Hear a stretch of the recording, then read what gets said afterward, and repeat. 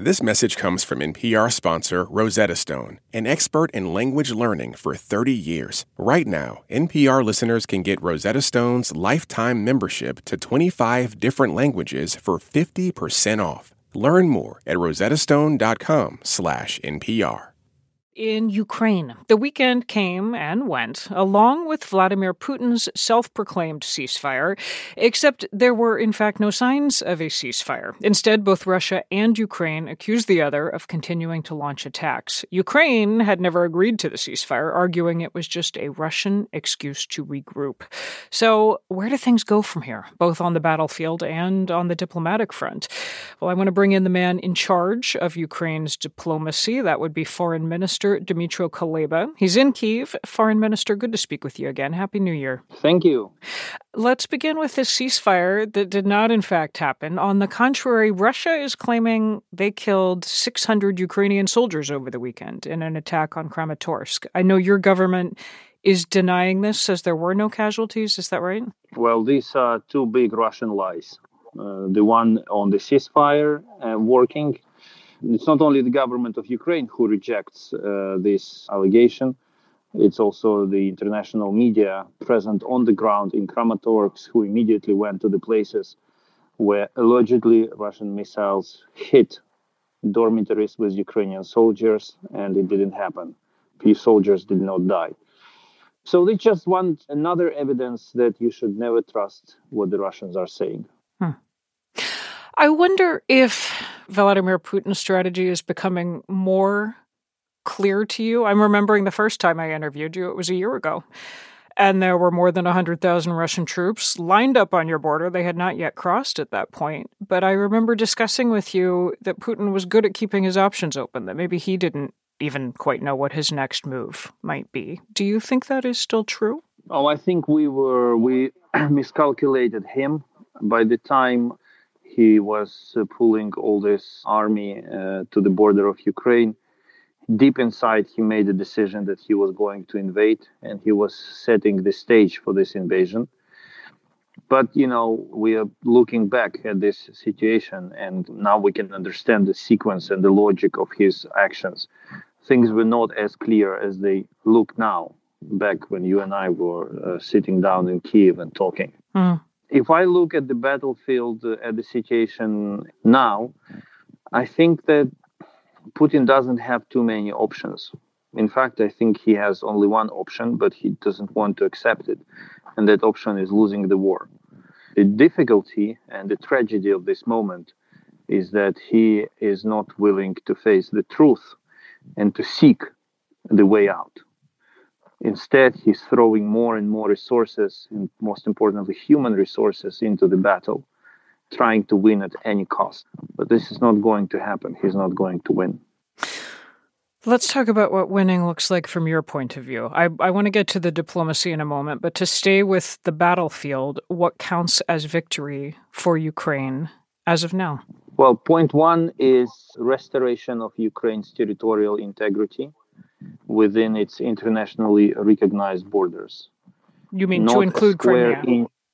I have to, I always ask journalists to not ask me this about include Crimea.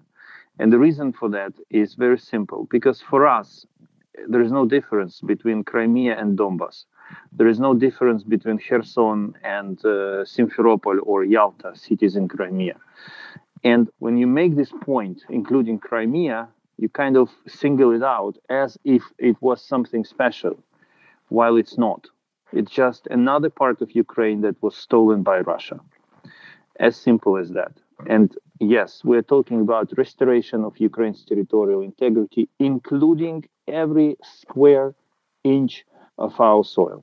So, point taken. But as you know, the Pentagon here in the U.S. says that's not likely to happen, at least militarily. General Milley, the chairman of the Joint Chiefs, have said a Ukrainian military victory, if you're defining that as kicking the Russians out of all of Ukraine, including Donbas, including Crimea, he says, and I'm quoting, the probability of that happening anytime soon is not high militarily. Yes, I understand that, but we always have to remember that the probability of Ukraine surviving the Russian invasion and the probability of you and me talking in January 2023 was even less likely and was even lower than the one you are mentioning. You're saying Ukraine has outperformed all expectations so far. Why not keep going? Ukraine has outperformed even its own expectations.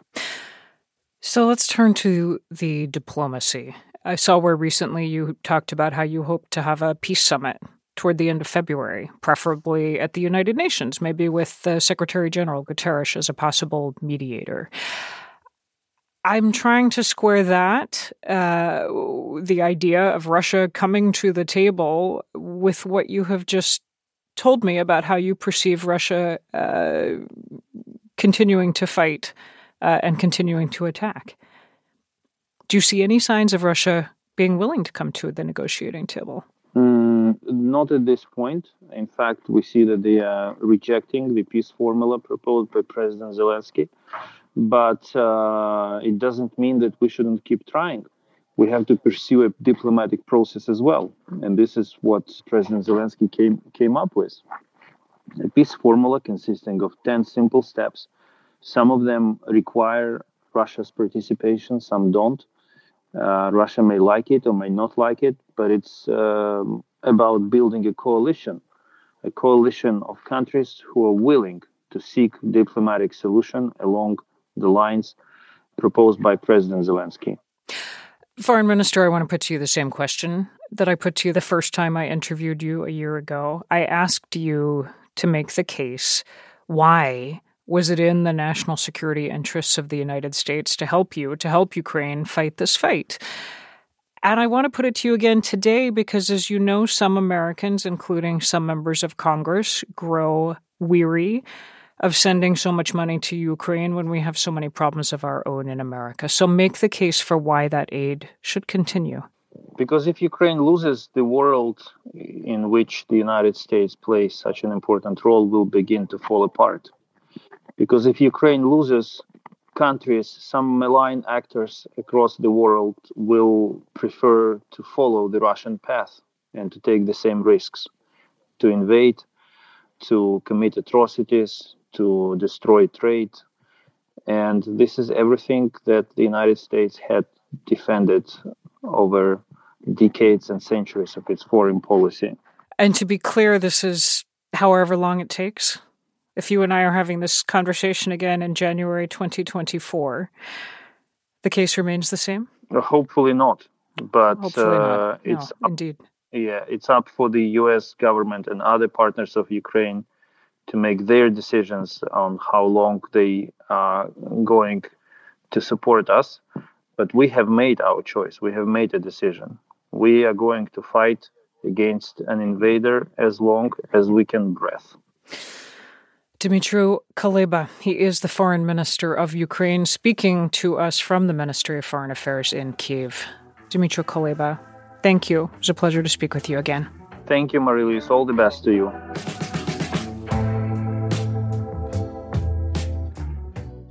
This message comes from NPR sponsor Vuori, a new perspective on performance apparel. Clothing designed with premium fabrics, built to move in, styled for life. For 20% off your first purchase, go to vuori.com/NPR. Support for NPR and the following message come from IXL Online. Is your child asking questions on their homework you don't feel equipped to answer? IXL Learning uses advanced algorithms to give the right help to each kid, no matter the age or personality. One subscription gets you everything. One site for all the kids in your home, pre-K to 12th grade. Make an impact on your child's learning. Get IXL now. And NPR listeners can get an exclusive 20% off IXL membership when they sign up today at IXL.com/NPR. It's a high-stakes election year, so it's not enough to just follow along. You need to understand what's happening so you are fully informed come November. Every weekday on the NPR Politics Podcast, our political reporters break down important stories and backstories from the campaign trail so you understand why it matters to you. Listen to the NPR Politics Podcast wherever you get your podcasts.